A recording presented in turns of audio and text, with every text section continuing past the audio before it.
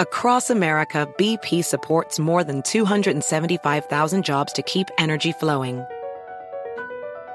Jobs like updating turbines at one of our Indiana wind farms and producing more oil and gas with fewer operational emissions in the Gulf of Mexico.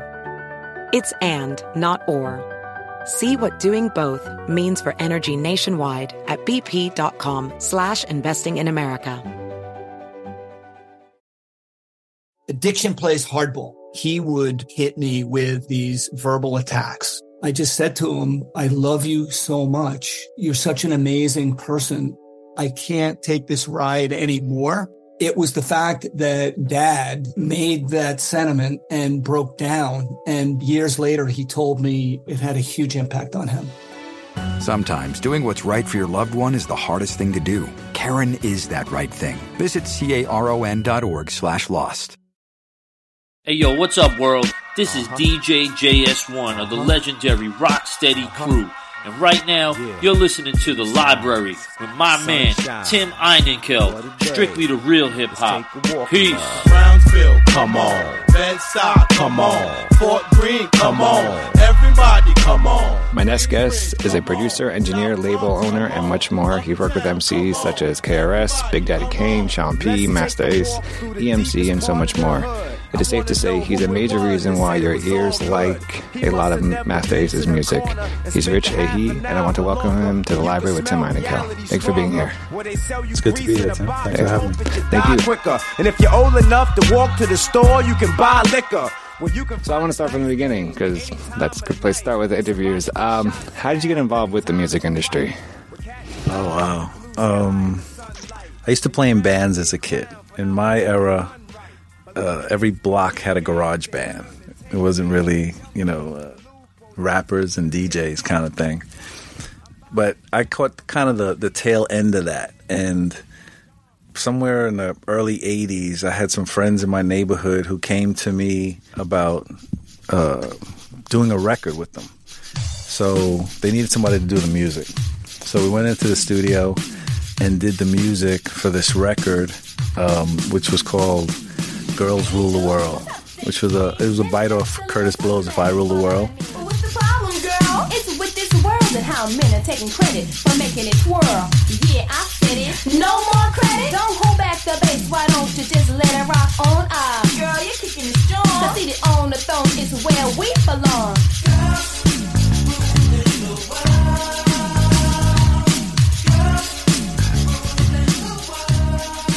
And the guys who did that record actually turned into the group Kid and Play. Wow. So what happened to that record? Well, that record, what we did was they wrote it, and we got Girls in the Neighborhood to perform it. And we actually got a deal with the record. We called up. We had Marley Marl was spinning for Mr. Magic, and we got him to play the record, and we called up the radio station, like, requesting the record, like, what was that, what was that, what was that? And the next week, we had a meeting with a label called Sutra Records, played the record for them, told them it got played on the radio, and they gave us a deal. But it was the Chris's, but they weren't actually rhyming on it. I want to ask you about 78 and 88 recording studios, but I want to talk about that. Is that, if you fast forward to today, right, just knowing what you know with the music industry, can something like that happen where you could just easily call up a radio station, or you could just, easily, like, would that deal or that process happen? Not that way, but I think that's kind of what happens with social media, because the record labels are influenced by, numbers on social media. Yeah. It's not really, how good the song really is. So not exactly the same way, but yeah, I think in ways they're influenced by outside things that you can manipulate. People sometimes manipulate their numbers, views. Right. Yeah. You get fake followers. Right. So now I mentioned 78, 88 recording studios. You were the co-owner, engineer there. Whom were some of the artists that you that walked through the door and you recorded? Wow. Lost Boys, Group Home, Smith & Wesson, Helter Skelter, OGC, Big L, Big Daddy Kane, Das Effects, Craig Mack, Master Ace, Eminem. I know I'm leaving out a lot. But Is there... So what? I mean, what is that? They call you up? They just come to the door? Do you get a reputation? Or I guess a little bit of a lot of that. A lot of it was word of mouth. Like, we didn't really advertise. We were at a period in the 90s where hip-hop was booming, and where we were located was on the border in between Brooklyn and Queens. So there was a lot of guys out there who didn't know or didn't want to travel to the city. So once they found a studio, they would tell their friend, they would tell their friends. And the setup was kind of cool because it was like a warehouse. And once you came inside, it was really isolated, you know. So it was just a really cool vibe. It was a nice, big, lofty kind of warehouse in the middle of Queens. is there... I mean, I don't know if it's going to make sense, but when you mention all those artists, is there like a common kind of attribute that each of them have that kind of that you could say like makes them kind of a pinnacle artist or a lyricist or just like even like work effort, like you know?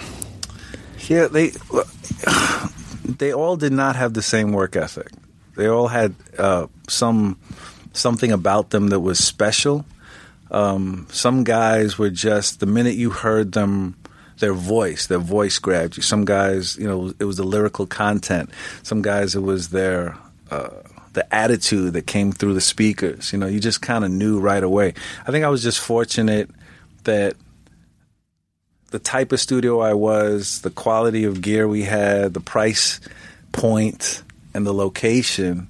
I was just fortunate that I got the opportunity to like work with a lot of those guys. And then once you got like a producer that liked the space, and if he got hot, you know, he would just bring everybody through. I understand that Sean P. Walked through the doors of 78, 88. Yeah. Buenos dias, you know me as Rock. L, numero uno, papi chulo, sticking dick to your chick culo. Hard to kill like the white boy hatcher, snatcher MC off the rap map of the simple fact he's whacker. What's the deal? I feel you can't step this show. Wigging out on bitch ass niggas since Decepticons. Transform. The plan's on, but I wish Mary J. Blige remind me. Take my hoodie off, nigga, if I can't see behind me. Why these guys shoot? You know, obviously, I never got to meet him. I never got to interview him. But every story you hear about him is you hear that he seems like one of the nicest people in the world. Do you remember the first time you met him and like what that, I guess that conversation was like before he was recording? The first time I met him, the whole Duck Down roster was in the studio, so we didn't really have a lot of like one-on-one time. You know, they were all kind of more congregating together. But when we did have time to finally talk, yeah, he was definitely a humble guy, really witty. You know, like when you spoke to him, he had a vocabulary and knowledge of things that would surprise you. You know what I mean? Like he would just say stuff and stuff like that. I remember one time he did something where, you know, a rhyme that he did where he mentioned Paul Orndorff. Do you know who Paul Orndorff is? WWF. Come on, I'm Barry Windham and Mike Rotundo. Let's go. I had the album. But it was just kind of, you know, he would surprise me with that because of on the exterior he would seem kind of gruff, but once you talk to him, he was articulate and had like a really wide base of knowledge, you know, which was kind of pleasant. You know what I mean? 78 had end. Do you remember that day that it all kind of it was just over? I mean, what was that day? Somebody shot my console. That seems like a message that was sent. I mean, was that? I mean, I guess what happened? I was in Pennsylvania. It was a Sunday night, and I got a phone call from my partner saying, "You got to come to the studio. You got to come to the studio." And it was like, it I think maybe 2:00 in the morning, and I was like, whatever it is can wait till the morning, right? And he didn't even get into details. And next morning I drove into New York, and I get to the studio, and the place is just mangled. People took bats to the equipment, the TVs, the walls, everything. I don't know what happened, to be 100% honest with you. They didn't steal anything. They just destroyed the place. So, and it was just not worth rebuilding, or was it just kind of? Well, we were not good businessmen. So, over the years, we invested a lot of sweat and money into the space, but we were very underinsured. So when that happened, it kind of because I didn't know where it came from for me or why it happened, it kind of took the wind out of my sails, you know, with the whole studio thing. I lost a lot of money, I didn't think about rebuilding at all. I just thought about, I got to go home. You know what I mean? I just got to go home. The next 6 months were kind of crazy for me because then, I went through this range of emotions of, first I was depressed, then I was mad, then I was, and Ace used to call me every day. Ace and DJ Rob would call me every day, like, yo, how you doing? You okay? Everything okay? And that, I think, was one of the reasons why I decided to rebuild. Because I needed something to do. We had released Disposable Arts a year before. Let's sing and learn about the letters of the alphabet. Hey son, how you be? Hey yo, I'm chillin'. And I see you D to go out and make a killing, but where E? F that nigga, he making G's on tour with H-Town, doing shows overseas. Yeah, I heard he DJ, but yo, stop hating. And the company that was distributing Disposable Arts went out of business right after 9/11. We released Disposable Arts October of 2001. And they had their funding from Interscope. They lost their funding. So Disposable Arts actually never really got released. Yeah. It became this cult kind of record just by people passing around the few initial, ones that were distributed. So that was kind of depressing. Then the studio going down was kind of depressing. So I turned to Ace and I said, let's do another record. I'll rebuild if you do another record. And he said, okay, so we rebuilt and did Long Hot Summer. Yeah. Going out to the H-double. That's for you, and you. Yeah, they got broke people, poor people, my people, your people. Listen, and it won't change, ever change, can't change, don't change. As I travel through various towns and strange places, I see the same scowls and frowns on the same faces. The game races and cats try to catch it. Before they know it, they know death on a first name basis. Whether it's slanging or banging, drinking or smoking, it's bound to be one cat thinking of loking. The hood's like a sitcom.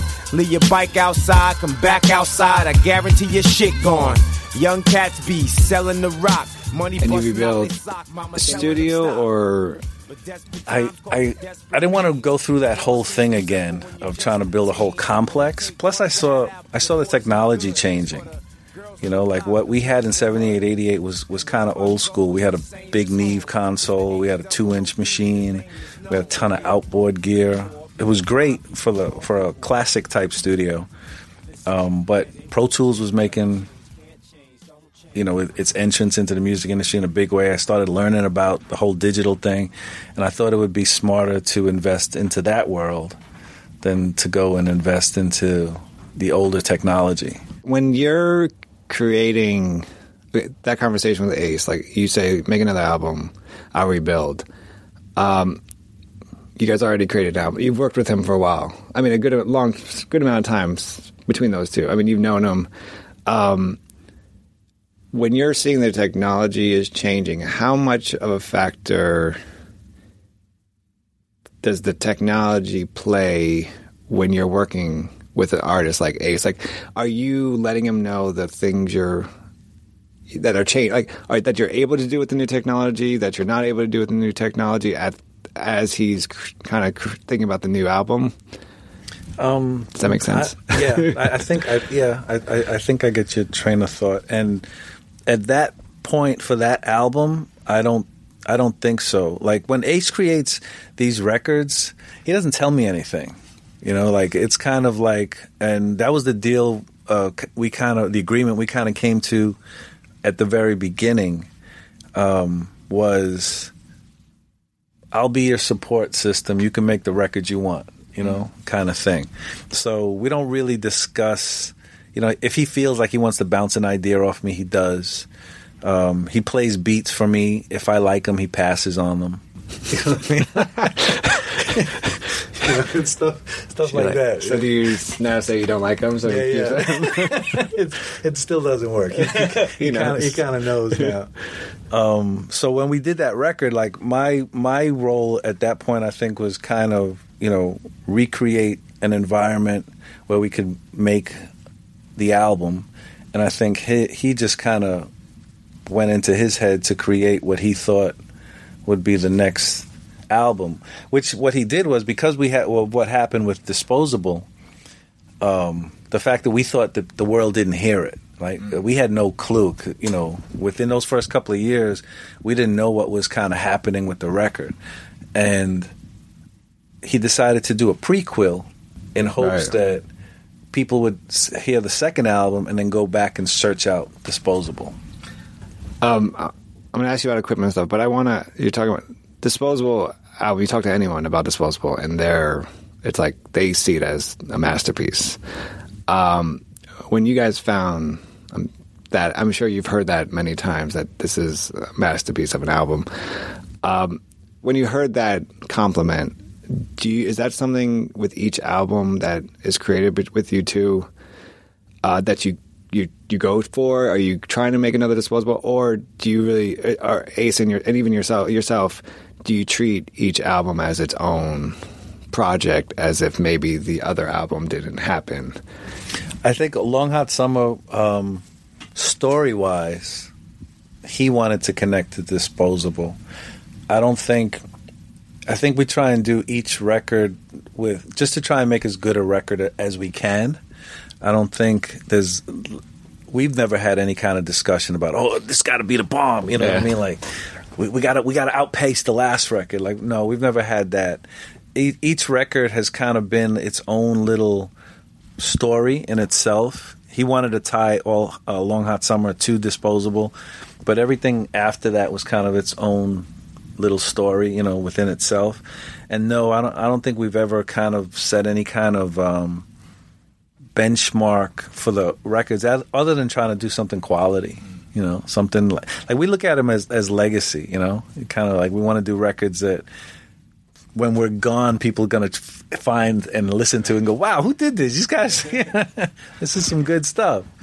When your job involved in this, when Ace says, I want to, Long Hot Summer, I want to connect with Disposable, are you doing anything like filter-wise or, as you know, engineering-wise to create that same sound that Disposable had? I mean, you know, to make that connection. Yeah, when we did Long Hot Summer, it was a whole different.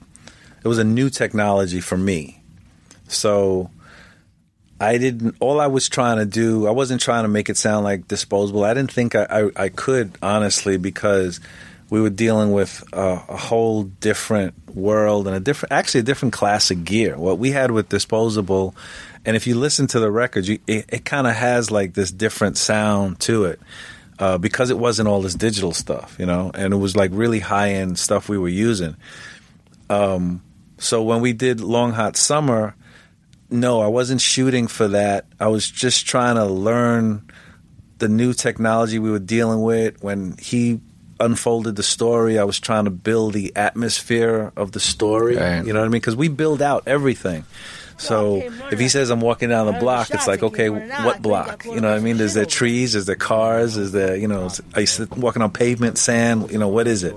So it was kind of like that, but it wasn't really, it was more to build out the atmosphere and the environment of the time frame and where he was telling the story than it was to try and make it sound like Disposable. From a technical standpoint, did you like the change from At first, no. At first, I hated it. I would listen to the stuff and like scratch my head, thinking like, wow, where's the bass? Like, and trying to figure out how to do it. But now, in hindsight, I wouldn't go back. What we can do, efficiency-wise and productivity-wise now in the digital world, and everything's getting better. The sounds are getting better. The converters are better. The plugins are better. Everything's better. So I think that you can actually make a more stylized and maybe even more – perfect's not the right word. You can tweak stuff now that you couldn't tweak before. We used to – on Disposable, we would do a mix and leave it set up for as long as we could before we broke it down, because once we broke it down, we couldn't recall it. Right. Now at Pro Tools, I close it, I open it, I close it, I open it. It's the same thing. It saves automatically now? Yeah. Everything's kind of saved. Like we use outboard gear now, but the way I use the outboard is I never touch the knobs, and I mark where the knobs are, and I yell at people, don't touch the knobs, because I never touch the knobs, so I know I can recall like that sound. So it's different, but the efficiency aspect of it, I wouldn't go back. I think where it is now, I like. Would you have wanted to use the new technology to create Disposable? No. I wouldn't change anything about any of the records. Now, there's a lot of stuff, that bothered me at the time. Like, there's a song on Disposable, oh man, brain fart, can't think of the name of it. The first single, the one with Greg Nice. I don't do white music, I don't do black music. I make rap music for hip-hop kids. Y'all know what it is when I get biz with this. And I just don't understand, right? And the producer, they left me alone to mix the record. And the producer, in the hook, the way he had there's a vocal sample. So I filtered out all the music and left the vocal. And, he wasn't around for those last couple of passes, but when he heard the record, finally when it was done, he was like, oh, no, it's wrong. The music's supposed to be in there. And it was like, well, that's it. But now you wouldn't want to hear it any other way. Right. There's a part where Greg Nice at the end, he's doing an outro, and I recorded part of what he said. It was a mistake. I mean, I erased part of what he said. It was a mistake. And when I realized, I hit the button, but the word that caught him coming back in is that's part of the, everybody knows that part of the record. Right, yeah. So there was a bunch of things that at the moment I wanted to change. I wanted to go back and do this, or snare could have been louder, this could have been whatever. But now in hindsight, no, they're done. I wouldn't change anything. I want to go back between so 78, 88 is done. 6 months, you rebuild. Where does Yosemite figure in all this? Well, Yosemite was I had an idea during the 78, 88 period. I had an idea to do a what would now, I guess, be called a mixtape. I had so many people coming to the studio who were known artists that I had this idea of doing this mixtape from the studio where I'd have all these artists on it, and I would circulate it, and I thought it would be advertisement for the studio. So I approached everybody about doing a song, a verse. I asked everybody for a verse, and I put the music together, whatever. And everybody was like, yeah, sure, no problem, whatever. But nobody was doing it. So at the time I had an engineer who worked with me. He was my intern and my engineer, DJ Rob, who we still work. He's part of the whole M3 Yosumi thing now. And we were standing. We had 7888 had a big lobby, and at the time, Dreamcast was the popular game. So everybody would come out of their recording rooms and sit in the lobby and play each other with Dreamcast, right? And I was sitting there and I said, wow, these dudes, like, they'll play video games, but they won't give me a freaking verse. Right. You know what I mean? Like, maybe what we need to do is video game music. He took that idea, went home, and came back a couple of days later with all of these beats based on video games. And I was sitting he was playing them for me in one room, and he did one from Mario, Super Mario. And Smith & Wesson come running in like, yo, what's that? What's that? And we're like, yo, this is the stuff I was telling you about. I wanted the verse, blah, blah, blah. And they're like, yo, we want that beat. We want that beat. So I was like, yeah, cool. You can do it, as long as I can use it too. And I want the beat. And they ended up writing a song called Super Brooklyn. Right, yeah. Which actually got, I think that was instrumental in getting them re-signed with Rawkus, right?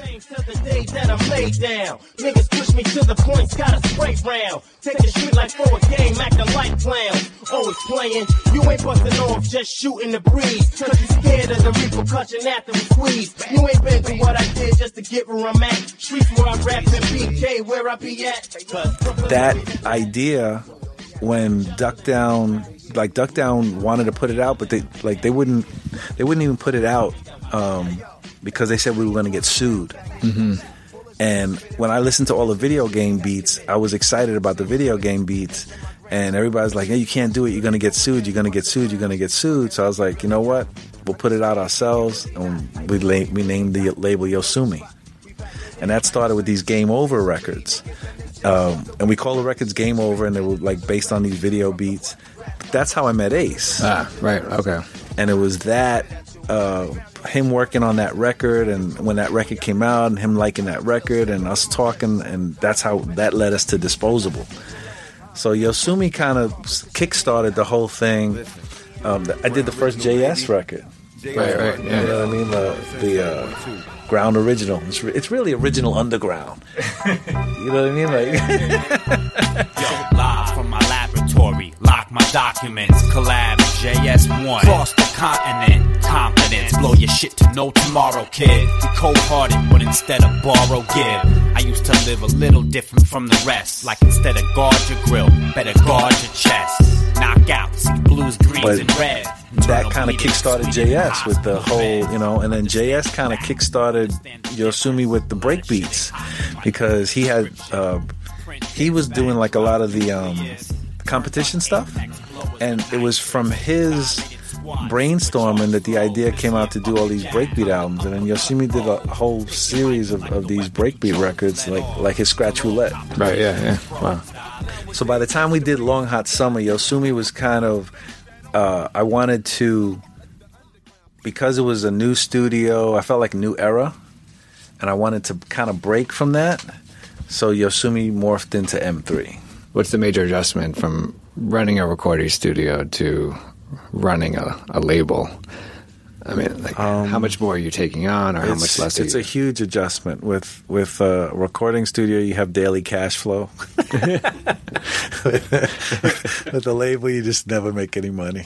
A lot of like out of pocket expenses, or for us, it wasn't, because we did so much stuff in house. Like we attempted to do everything in house, and we were fortunate in that right away, because of the records we had done before, and because of Ace, because Ace became like, the franchise.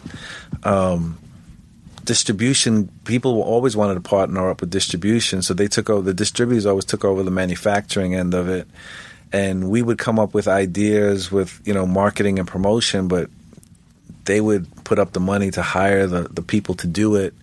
So, yes, label, from the idea of the starting point of the records, but honestly, we never really got into the day-to-day aspect of being a label. We always partnered up with people who kind of helped us and who had more experience with that aspect of, selling records. Would you have wanted to be more independent? In terms of less partnering, or do you think that's kind of what needs to be done? I think we needed it, because I had no knowledge or experience of really what to do other than, I can make the records. I can make records every day, but beyond that, it took years of working with other people who were kind of vested in the business. Fat Beats was big at the beginning, right?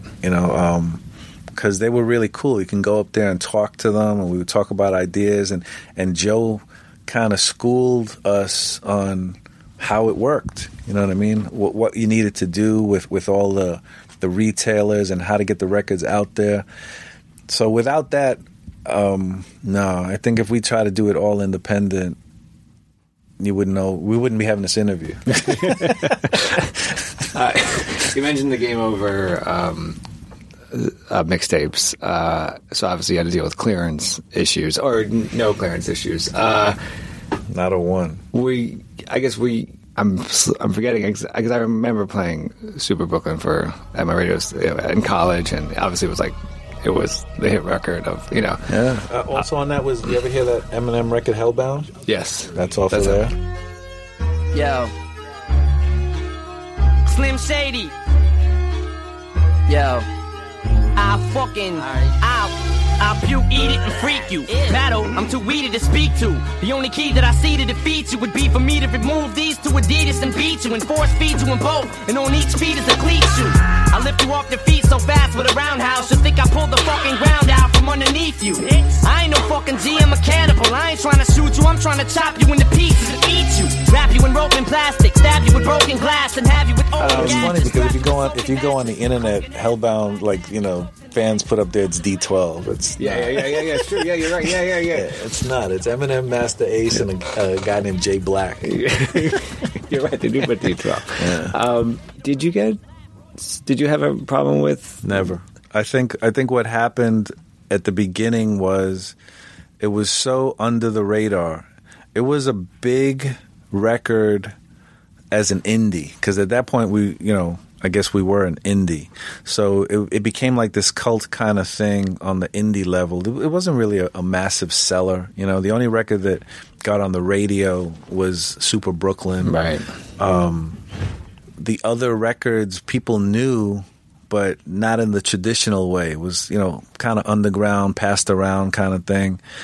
Eminem becoming a star is what make people know Hellbound. If that never happened, nobody would even know, what that record was. So it wasn't really a big record that way. So I think that's part of it.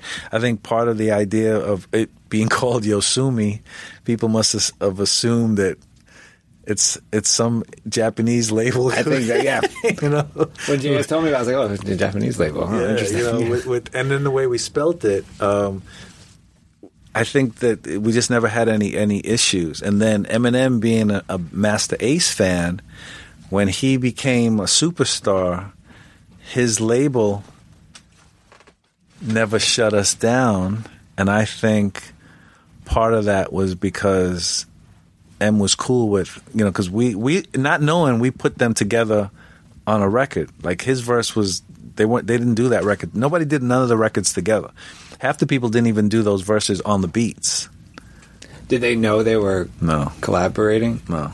Nobody knew. And no one heard, Ace didn't hear M's verse prior to it or vice versa? Just going back to the clearance sampling, how has that changed? I mean, if you did that record, if you did Game Over today, I mean...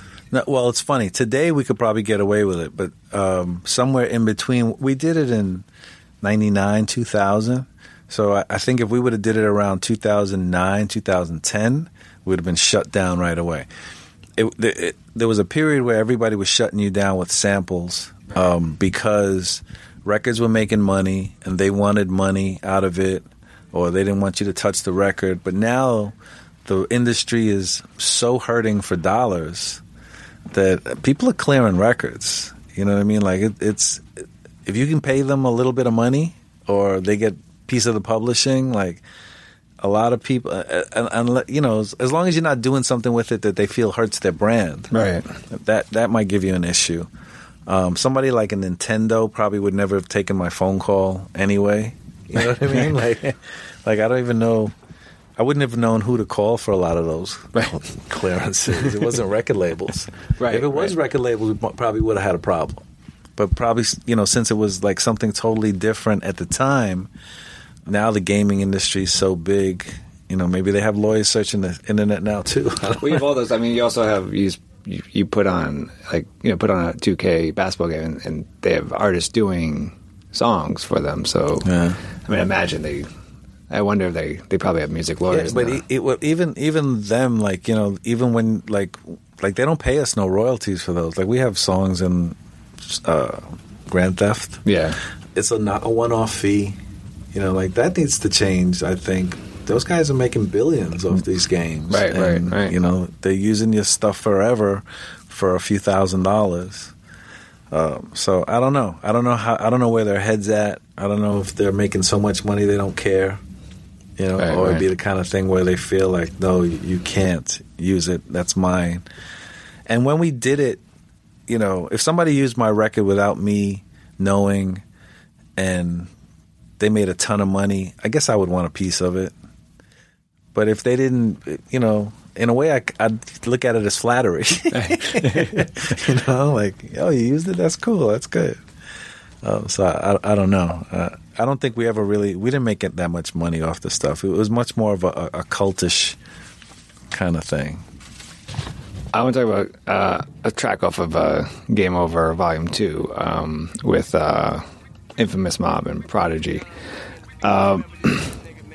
It obviously is produced by Domingo, but there's a lyric in it where Prodigy disses Rockefeller Records, and that's part of the reason why Jay-Z did the takeover, and obviously we all know the history behind that, or what happened with that. Big respect like the name Xerox. Run, bitch, I'm in out to Bliddock.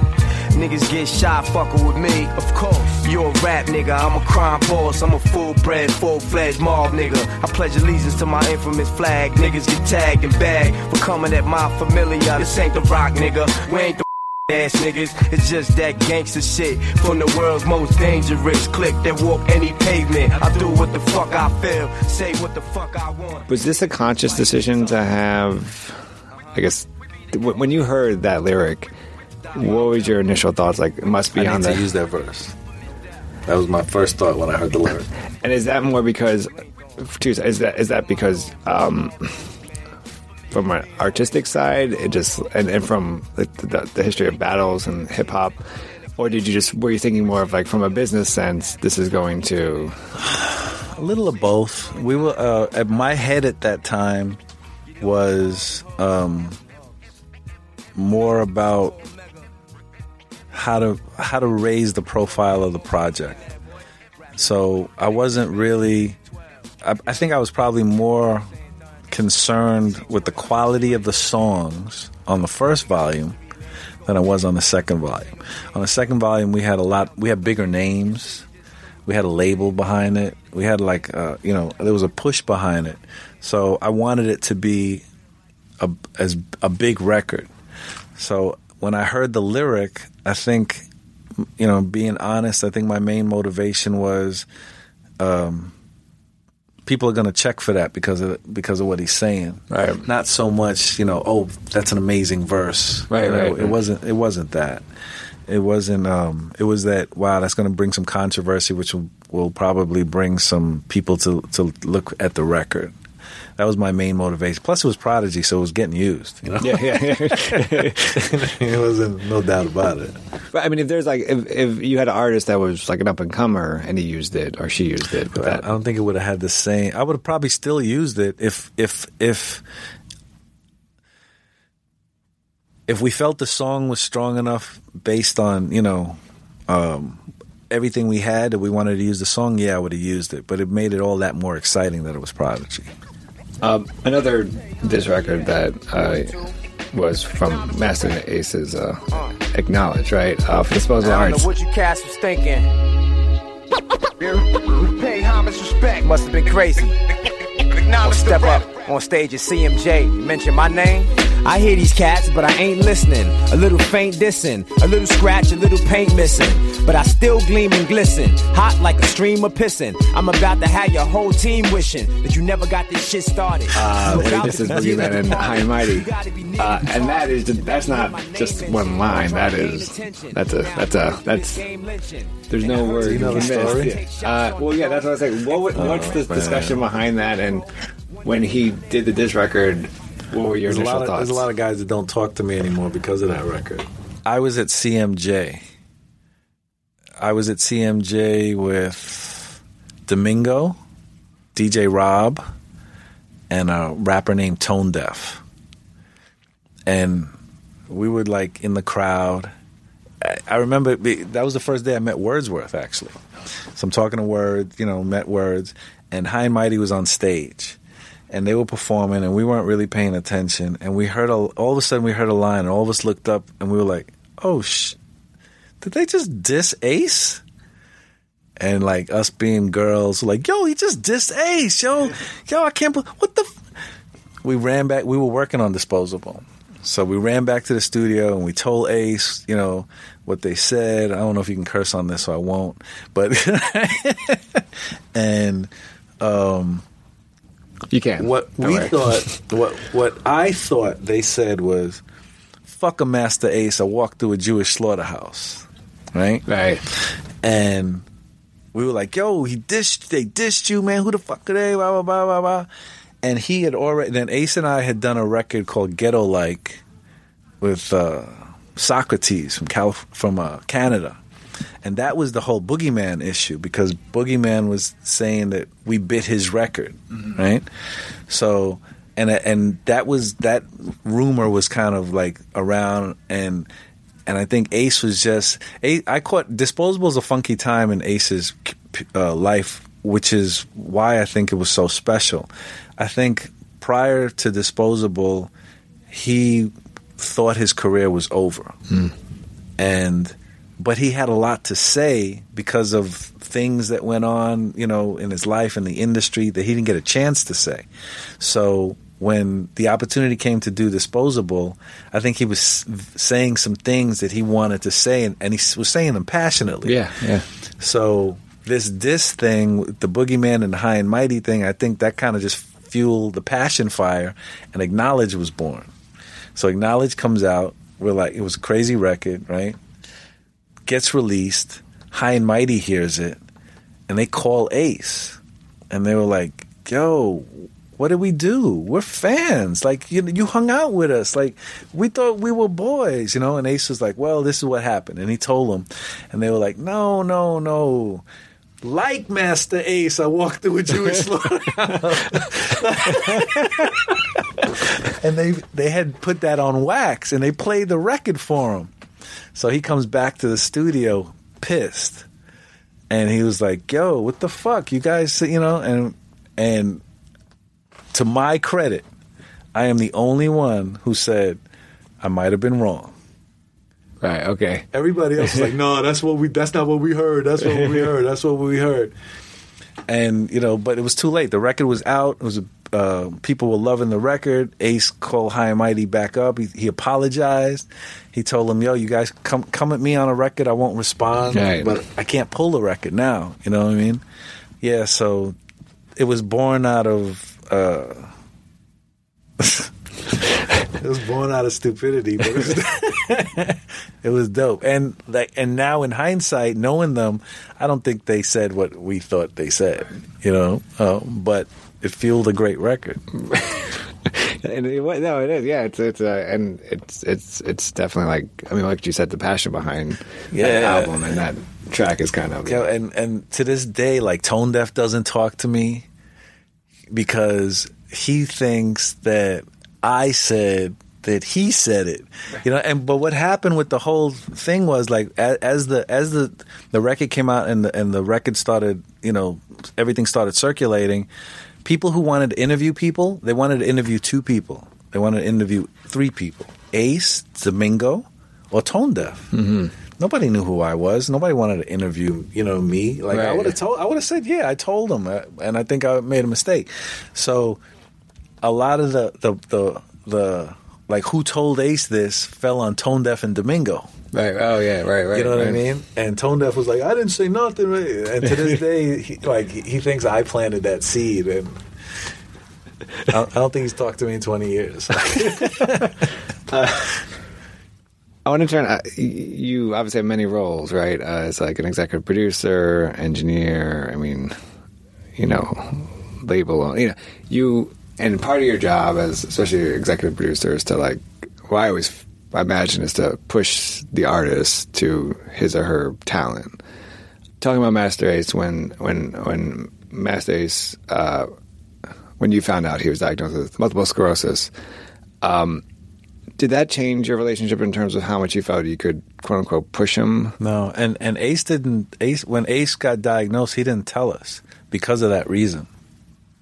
He didn't want anybody to treat him any differently. So by the time I found out, he had been dealing with it already for a couple of years. Right. So it was no, that thought never came into my mind. I didn't really even understand what it was. You know what I mean? I heard about it. I had to read up on exactly what it was. So, and no, I don't think. I think part of in him. I think part of the urgency a lot of times to be on point, because he's really on point, like to the point where it's annoying. But I think a lot of that is that in the back of his mind, I got to do what I can while I can, right? But no, I never really, I don't think I ever treated him any different afterwards. As a fan of Ace, the great thing is that he constantly makes records that are whole. Like each track, I feel like relate to each other. And so you have artists like that who want to make kind of a complete album. But then you also, I think you have artists that I wonder if they come to you and like, I just want to make a single or a hit record. How do you approach working with those two types of artists? Are they different? Do you approach them differently, or do you try to convince them like it's not just about the hit record, it's kind of about a full album? Yeah, I think an artist like Ace, he can do either. I think he's fortunate to this point where he's been able to do like whole projects like that, where he can kind of have a complete thought, and tie it together. And a lot of people, they're just looking for an opening. So they come in trying to make this hit record. My best advice to anybody is just try and make a really good record. You know what I mean? Like a hit record, so many things have to line up for a hit record to happen that it's out of your control. But it's within your control to do a really quality record. Like don't chase the fad. Come in and try and use what your strength is. Whatever your passion is. Sometimes I hear people who, like, I'll hear them over a 10-year period, and every 2 years the record's totally different. Yeah. You know what I mean? And they're just trying to be relevant, but in a bad way. You know what I mean? Like they're it's like they're chasing that car around the track. Like you're never gonna catch it. No, right. You know what I mean? So if you come in and you just try and do a really good record with whatever your strength is, and I think that's where like having a really quality producer plays in. A lot of guys don't have producers anymore. I see a lot of beat makers who they create music for somebody, then they hand it off to the artist, and then they're not around anymore. Like I came up in an era where the producer, like the first real producer that I spent a lot of time with in the studio was Herbie Lovebug. And Herbie sat there and wrote the song with you. You know what I mean? Talked about concepts, moved around lyrics, created the beat with you, like pulled a performance out of you. You know what I mean? He was there from the beginning to the end of the record. And that's just my idea of a good producer. And I think a lot of times when good records happen, like with Ace, there are times where Ace gets beats from producers, beat makers, but now Ace becomes the producer on the song. Right. You know what I mean? Like, it's beyond just the music. It's about the whole thing. Like, you know, we rearrange the beats to adapt to the song. You know, move stuff around, do different arrangements, add different parts. And like what you're saying with his songs, if you listen to a lot of his songs, they're structured, you know, and there's different things that happened. And something might happen at the very end of the record that never happened anywhere else. It just happens in a fade out or something. But it's the idea of creating this like one complete song. And I think a lot of his stuff, there have been a lot of great producers along the way, but sometimes they're just beats that somebody sent him in the email. Right. And those records, like, he became the producer on the record, you know?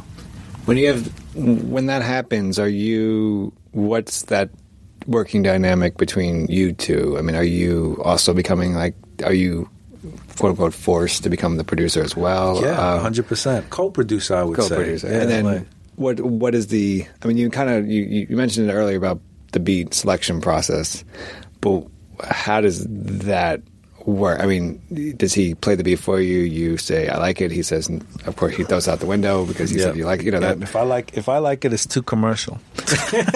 I'll never forget, he played Good Old Love for Me. You know that record? The Ninth Wonder beat. Give me some of that good old love. Oh, let me make you. Give me some of that good old love.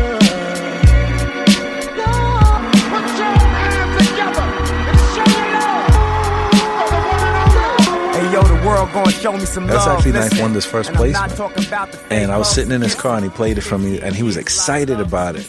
And he played it for me and I was like, it's all right. He goes, I know it's good now. like we have, like, once we're working on the record, then we're working on the record together. But at the beginning, it's kind of like we're in which kind of I think makes it work balance wise. Like, I'll say stuff that makes him think about things in a different way. You know what I mean? Yeah. He'll say stuff that makes me think about things in a different way. We have different ideas of what's hot all the time. Like, I've just did a bunch of records that I sent to him that I'm like super excited about, and he's like, it's all right. You know what I mean? Like, so, but it's cool because it's like, it kind of makes me, okay, so now if I can be excited about it and I can do something to it that makes him excited about it, I know it's good. Let me put y'all on like a bulb in a socket. In the club, niggas knock it with a dub in the pocket. They walk in the store, I love when they cop it. Make you other rappers struggle to top it. But this man flow with the greatest. You know, and there's been projects like that too, where I kind of, at the beginning, like, I was the one who felt there was something there, kind of, you know, crafted it along to the point where all of a sudden now he's listening and he's like, yo, that's good. But I still like it. So, you know what I mean? Because he'll play me stuff that I'm like, nah, I'm past that. The artist I mentioned in the introduction, you talk to them about their music influences or what they were listening to as kids, and it's always that, you know, I was listening to what was in my dad's or my mom's record collection, which is usually just like some 70s like soul music, right? We're at a time where, like, new artists today, they're growing up. Hip-hop is, rap music is the most popular genre out there. That's what they're listening to. That's what they're growing up at. I mean, like, Nas's Illmatic is in their parents' record collection, right, you'd say. Or even past that. I imagine the same thing with producers or engineers, is that they're also growing up in the same music. For you, what's the difference of working with an artist that is growing up on rap music and a fellow engineer or a fellow producer that is growing up on rap music versus growing up on that 70s soul? For me, it's hard not to, like, I got to always remind myself that when I was coming up, like, when I moved trying to do hip-hop stuff in the 80s, right? Like, I was one of those kids who was around with the era of, you know, guys coming out and playing music in the parks, you know? Right. And our parents at the time thought it was noise. Right. Right? Nobody played it on the radio. even the DJs who spun, not every DJ spun that type of music. You know what I mean? So it was definitely like a niche underground kind of sound that everybody older and bigger in the industry thought it was a fad. It was going to fade away. It's not good. The same way that a lot of times I find my generation looking at the new guys now with the trap stuff. Yeah, you know what I mean? Yeah. So I have to keep reminding myself that was me 25 years ago, you know? So it's just different. It's not, it's not better, you know? It's different. So you have to kind of, like me, I have to constantly kind of remind myself and open up my mind to kind of figure out what they like about it. And to be honest with you, there's a lot of stuff that I think that they're doing that's really, really creative. It's different. It's musical in a different way. The people I grew up with listening to were musicians, so their musical abilities were different. The stuff that these guys are listening to now, even like if you listen to like the music, somebody in the 90s would use like a soul sample, you know what I mean? And you would hear the musicianship in that little 4-bar loop. Mm-hmm. You could hear a lot of stuff going on. Nowadays, the musicality is not as complex, but they're still doing some really cool stuff. Like just the fact that like the 808 was not a kick drum when we were doing our 90s hip hop, right? And we were credited with this idea of creating this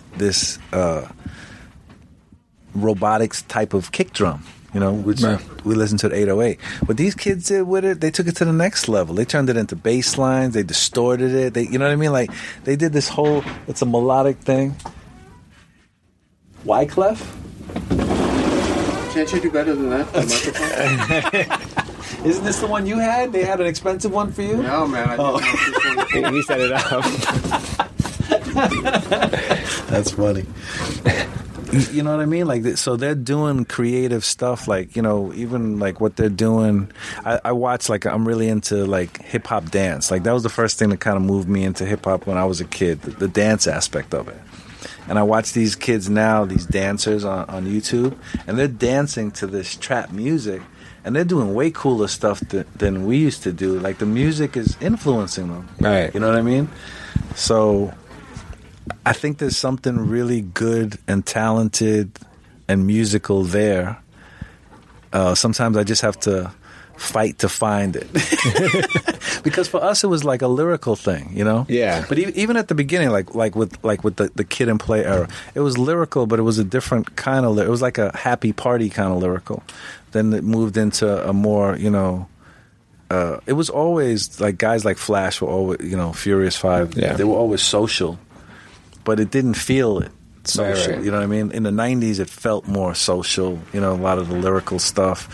Guys were showing the vocabulary skill. You know, now, not so much. But that doesn't mean it's whack. Right. You know what I mean? Like it's good. Like I like it. I the more and more I listen to it, I find value in it. I think the other issue is that there's I guess radio play wise, there's less diversity of terms. Like there's no diversity. Yeah, and that's but I do think that our older generation does romanticize what rap music back then. I mean, I think every generation always romanticizes something, right? Yeah. But there is that romanticism about like, oh, back in the day we weren't ever talking about this and this and this, and like, well, technically there were groups talking about this and this, but now just more highlighted because that's all you hear on the radio. But there's, I mean, if you go to, the internet and with SoundCloud and all that, there are a lot of. There's a lot of really good stuff. It's so, when I was a kid, I sat in front of, there was one radio station I listened to. One. It was on AM. And I sat in front of the radio all day to hear my new favorite song. And maybe during the course of the day, you heard it once or twice. Right. Depending on how new, you know. Nowadays, and because there were so many different things they were playing. Nowadays, it feels like if you listen to one DJ set, you heard everything they're going to play the whole day. Yeah. And every other station, too. It's the same thing, right. Yeah. So it definitely, is different the kids are finding, like, I'm constantly introduced. That's one cool thing about the studio. I'm constantly introduced to new music from some young kid who comes in the studio that I never would have found if it wasn't for this kid. How did he find it, though? Right. You know what I mean? Like, so he's not tied into the radio. They have their avenues to find stuff. I just don't have that kind of time to just be surfing YouTube and surfing. You know what I mean? It's just way easier for me to turn on the radio but yeah, it's not the same. It's kind of boring. You know, and me too. I could just listen to the Trolls 2 soundtrack, so that's all I got. Yeah, and one song off of it. So it's kind of just a lot of Justin Timberlake we're listening to nowadays. I'm glad you just brought us back in the studio. I walk into the studio. There seems like a lot happening. How do you have an artist recording? How do you monitor? Like, what is your practice of monitoring, I guess, what's going on? Are you one that has like a favorite monitor to listening to? Are you having outside in in the studio itself? Like when something's being created, are you one that has to listen on headphones? Can't have anybody in with you? Are you listening to it on speakers? Well, from the 78, 88 days, it was more of a traditional studio with a control room and a recording room or vocal booth. When we rebuilt after Long Hot Summer and moved into Manhattan, similar kind of setup, just much smaller. What I did was I moved into a record label called AV8 Records. Their claim to fame is probably like the Fat Man Scoop Records. Okay. And but they were a vinyl-based label that didn't adapt quickly enough, and when the vinyl disappeared, they closed. So we were in a position where we had to move again and find a new space for the studio. So then we moved into the Daddy's House building. Right, but when I moved into that studio, the space, because Manhattan real estate is crazy expensive, right, was even smaller. So I started recording with the artist inside the room with me. Like, that's how I do it here. So at first it was out of necessity, but what I realized was I listened more. When the artist was in a different room, separated by wall and glass, while they were recording, I would answer my phone. Right, because you could. Yeah, right. You know what I mean? I would text. I would surf Twitter. You know what I mean? Whatever. And I thought I was listening. But what I realized once I started doing it, when we record, close the doors, everybody shuts off their phones, everybody puts on headphones. And I found that I listen much more intently. So now that's my preferred method of recording vocals. So, and that's what you do with EMC and everybody, and just like this right here, sitting down. What is the artist? What do you have a sense of how the artist feels about that? I mean, do you think it's too close for him or her? Or at first, everybody is a little, caught back by are you serious? But once they do it, all of them seem to like it, because a lot of times, imagine you're a vocalist in a booth and you're looking through a glass and there's 4 people on the other side of the glass, and you can't hear anything they're saying unless they push a button. Right. So they're talking and you don't hear nothing. Then they push the button, they go, okay, let's do it. Music starts playing, you perform, stop the tape, and they're talking, and all artists are self-conscious. Right, you know what I mean? They want feedback. Was it good? Do I need to do it again? Let me hear it. What do you think? And it's kind of weird, you know what I mean? You're looking through the booth and we're talking about it. You don't know if we're saying that shit was horrible. Right. Yeah. Why is he here? Right. In the room, they all feel, and they all comment, because every time somebody does it the first time, I ask them about it afterwards. Was this cool for you? Was it comfortable? And they all seem to say the same thing, and I don't think it's to make me happy. They're no, I like it like this. I like the idea that we can talk to each other right away. I like the idea that it feels like there's direct feedback. It feels more intimate. are you looking at them? I mean, because I know like sometimes, because in like radio, right? We used to engineer with hosts. I had a host that you had to look at them, because if you didn't, they would stop talking on the air because like, well, obviously no one's listening to me. Even though, like you said, you're behind the glass, you could do all this stuff. And also you're on a board, so your job is to make sure that the console's not on fire as it's happening. But this host would stop talking if you didn't look. Is that the same with artists? It depends on the act. Like there's a bunch singers. Again, it depends on the singer, but some singers work better with direction, even if it's not like a verbal direction, right? So, like I have a bunch of singers that I work with that just moving your hand, like they understand this part, like I need a lift at this part, right. Or, like it's like a conductor conducting a choir, Yeah. So some people like that. Other people like the idea of being, like the person who was in here last time, like the idea of being turned away and kind of zoning out and not feeling like they're in their own space. Meanwhile, when it's done, they can turn around and right away have immediate feedback with me. Because, like, if we kind of do it where it's like this. This is good light. Yeah. I mean, it kind of gives them. It depends on the talent and the vibe and the song and what's going on in the room. Like sometimes some people are comfortable with a couple other people in the room. They need it. Other people, you got to get everybody out the room. They can't focus when other people are in the room. So it kind of depends on the person, but that kind of goes back to the producer aspect. You know what I mean? Like, so as a producer, you need to kind of figure out how to pull this performance out of the artist, how to talk to them about the song, so that, because a lot of, it's acting without a screen. Right. You know what I mean? Yeah.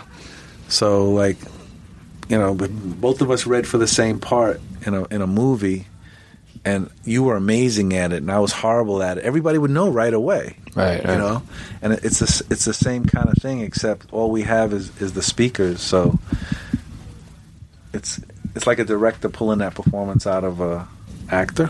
Mm-hmm. So final two questions, but you moved around. You had the label, you had the studios. You hear, has there been like kind of one piece of equipment or maybe a few pieces of equipment that goes with me? That goes with you no matter where you go? Yeah. This.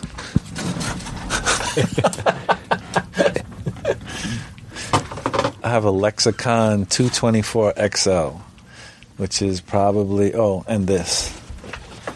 I feel like the movie The Jerk. You ever see it? I just need this and this. All you need is this lamp. The 224 has been with me since 78, 88. This has been with me since before 78, 88. And are you using them or are you just... Yeah. And the 224, no. The 224 doesn't work anymore. But I carry it around anyway. And it's a big piece. Like that's just a let it go or anything. No. I probably get, somebody offers to buy it off of me probably at least twice a month. Really? Oh. Yeah, like they don't make them anymore, and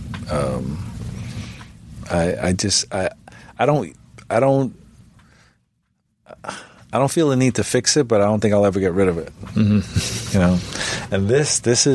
And these pieces are like, this one's from the 70s, and this is from the 80s. Those are probably the only two. Everything else has been swapped out.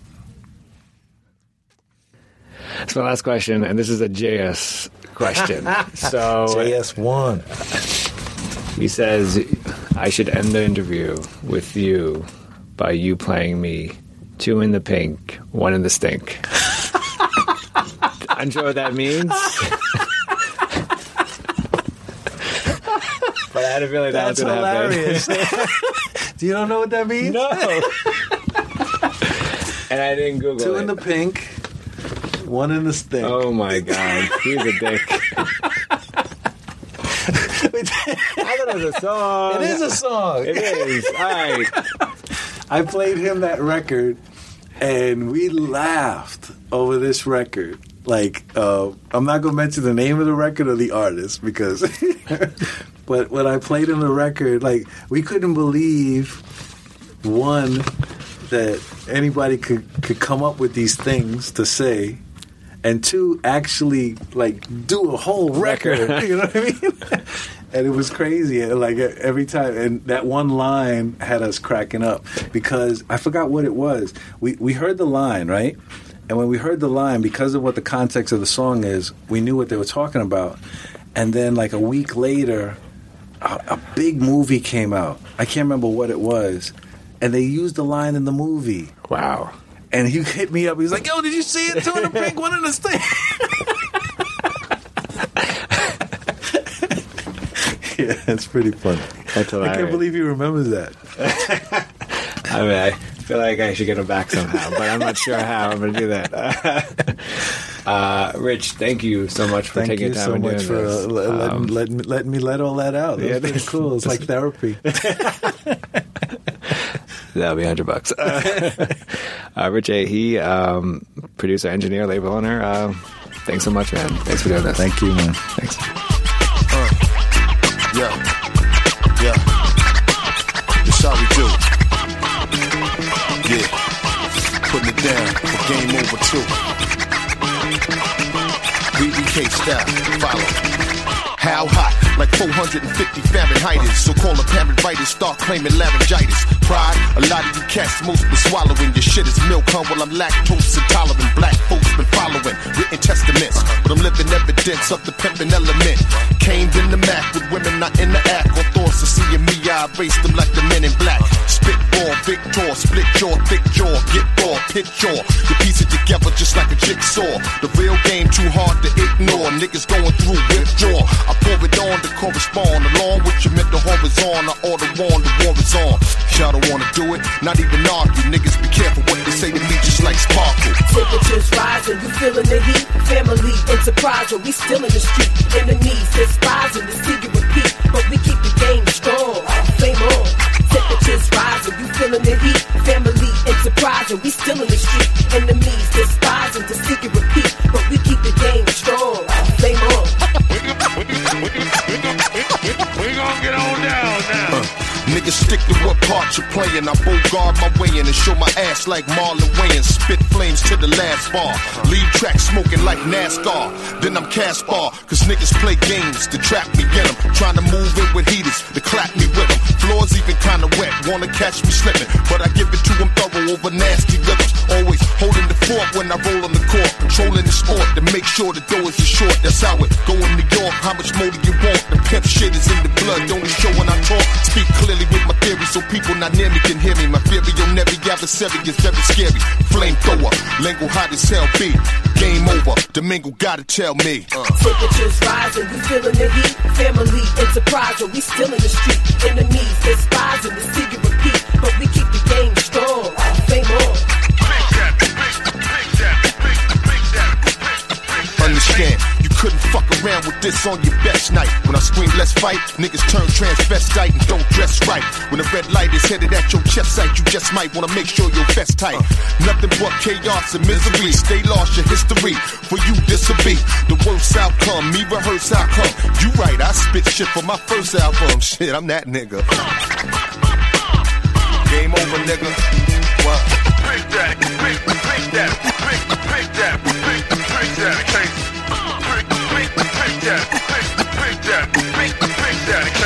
temperatures rising, you feeling the heat. Family, enterprise, we still in the street. Enemies despising to see you repeat, but we keep the game strong. Flame on. Temperatures rising, you feeling the heat. Family, enterprise, we still in the street. Enemies despising to see you repeat, but we keep the game strong. Flame on.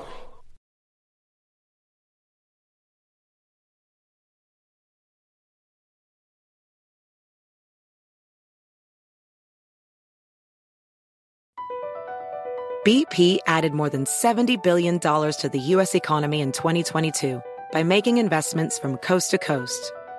Investments like building charging hubs for fleets of electric buses in California and starting up new infrastructure in the Gulf of Mexico.